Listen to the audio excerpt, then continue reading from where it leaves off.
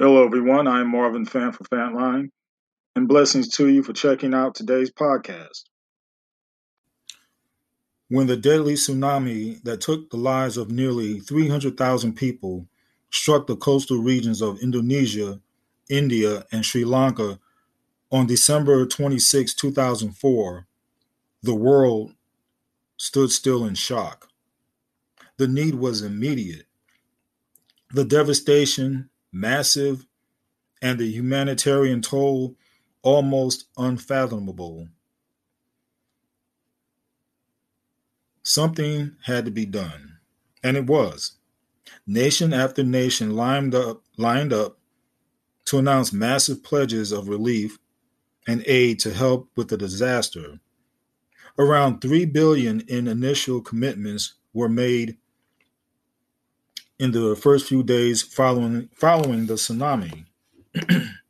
The outpouring of concern generated a wave of euphoria, and private contributions from U.S. individuals, foundations, and corporations alone topped $1 billion.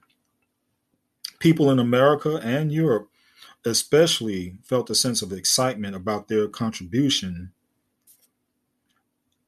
UN Emergency Relief Coordinator Jan Egeland affirmed the outburst of competitive compassion. Only weeks after the tragedy, however, world sentiment got decidedly more gloomy. And by early February, UN officials complained that governments had only delivered a fraction of the aid initially promised. Taking note of the phenomenon, one journalist widely observed that what seemed to count, at least in the eyes of the world media, is only that you look compassionate. And he pointed out that when the tsunami struck, Canadian Prime Minister Paul Martin immediately flew to the beaches of Sri Lanka and was visibly shaken, according to press reports. Then and there, he pledged $425 million in aid from his country.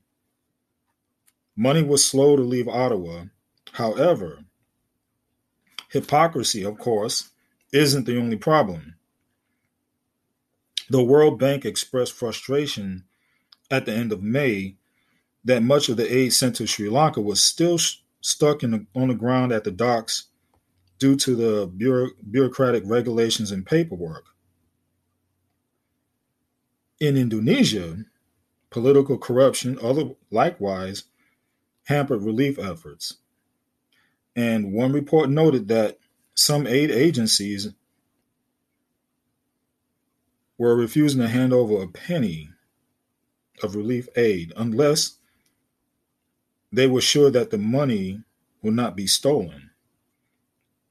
Further research had also confirmed that aid is inequitably distributed and often only to a government's political friends. FANTLINE will be back in a moment. Thank you for coming back with us. As I'll continue, none of this, sadly, is a surprise given the poor track record of previous relief efforts. For example, Robert Mugabe, president of Zimbabwe, profited from protracted international indulgence. Mugabe required those starving in his own country to produce membership cards in his ZANU-PF political party if they wanted to receive food aid. In the meantime, he and his cronies helped themselves to other people's land and savings and built helipads for their own mansions, while they continue to brutalize anyone who opposed them. And such examples render a sobering truth that sometimes compassion is not enough. Applications of this principle abound.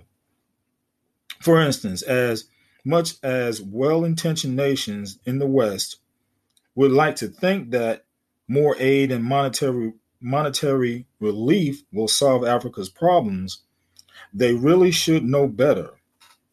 The one campaign to make poverty history provides a case in point. The call of influential voices, including several notable evangelicals, for 100% debt relief of all African nations and the appeal to remove all punitive trade tariffs is one born of good motives. That strategy might work in a more perfect world, but as The Economist rightly notes, there is legitimate cause for worry that any hint that such relief might be available would merely encourage bad governments to get themselves back into trouble, resulting in more suffering, more than anyone else. More than anyone else, Christians should know that we live in an age of fallen regimes governed by the rulers of the darkness of this age. In the face of the intense suffering of Africa, God's people must not, however, become inert in the U.S. and Europe. They should probably spend a good deal less on their own churches at home and a good deal more on local churches and ministries in Africa that are directly meeting the greatest needs. Christians can likewise press for financial incentives for those African governments keeping their promises to make democratic and economic reforms. And such a beginning just might make churches in the West more Christ-like than utopia, more thoughtfully loving, and less naive. And this is so true.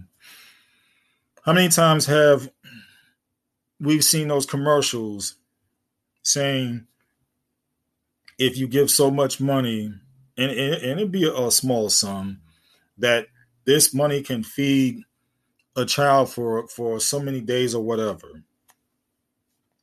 And you see the little children, and they got the big pot belly stomachs, not from overeating, but from starvation. And their stomachs bloat. And I recall, like I said, all the commercials that they put out, but then to come to find out that much of the aid that goes over there and money is stolen by rebels, stolen by corrupt governments, mismanaged by corrupt governments. And then those people continue on a path of starvation. And yet the government itself and churches also continue to blindly send money and supplies over there without first having some sort of, how to put this, regulation, so to speak, or some sort of strict guidance on how the money should be handled, how the aid should get to the people. But it seems like, and just like what I mentioned here, it seems like it's about compassion. Oh, just as long as we're showing compassion, everything is cool, everything is all right. But it's not all right, because the people are still starving. The people are still going without the resources needed to survive. And we as a nation, now we say we like to give, but there should be some responsibility behind the giving.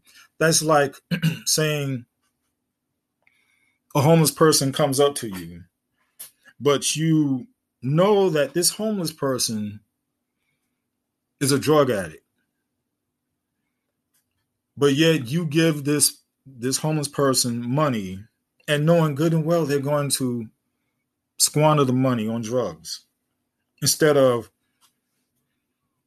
uh, they come up to you and say, "Hey, I'm hungry. I need food," and then you give them money, thinking that they're actually going to get food, and then they're going to go out and get drugs. I myself, I've had some of them approach me, and the Holy Spirit will let me know, okay, this person is legit, or this person, or even if the person is not legit, I'll put them to the test. They'll say, well, I'm hungry. I need money for food. I said, okay. And this part of the test would be, well, there's this McDonald's or Burger King down the street here. I'll go get you some food to make sure that you eat. And most notably, 9 times out of 10, they'll go ahead and say, oh, that's okay. Now I know they're lying. Now, if they don't say anything and say, yes, they greatly appreciate it, I'll go ahead and get them the food, and then I'll help them out monetarily. So I know that it's not going to waste. But that's how we, as churches and the government, should be toward Africa and other countries like that.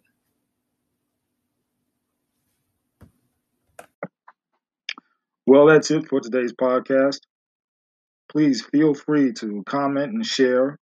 And if you feel led to give a donation, I gratefully appreciate your support. And I leave you with this word from Romans chapter 12, verse 2. Be transformed by the renewing of your minds. Enough said.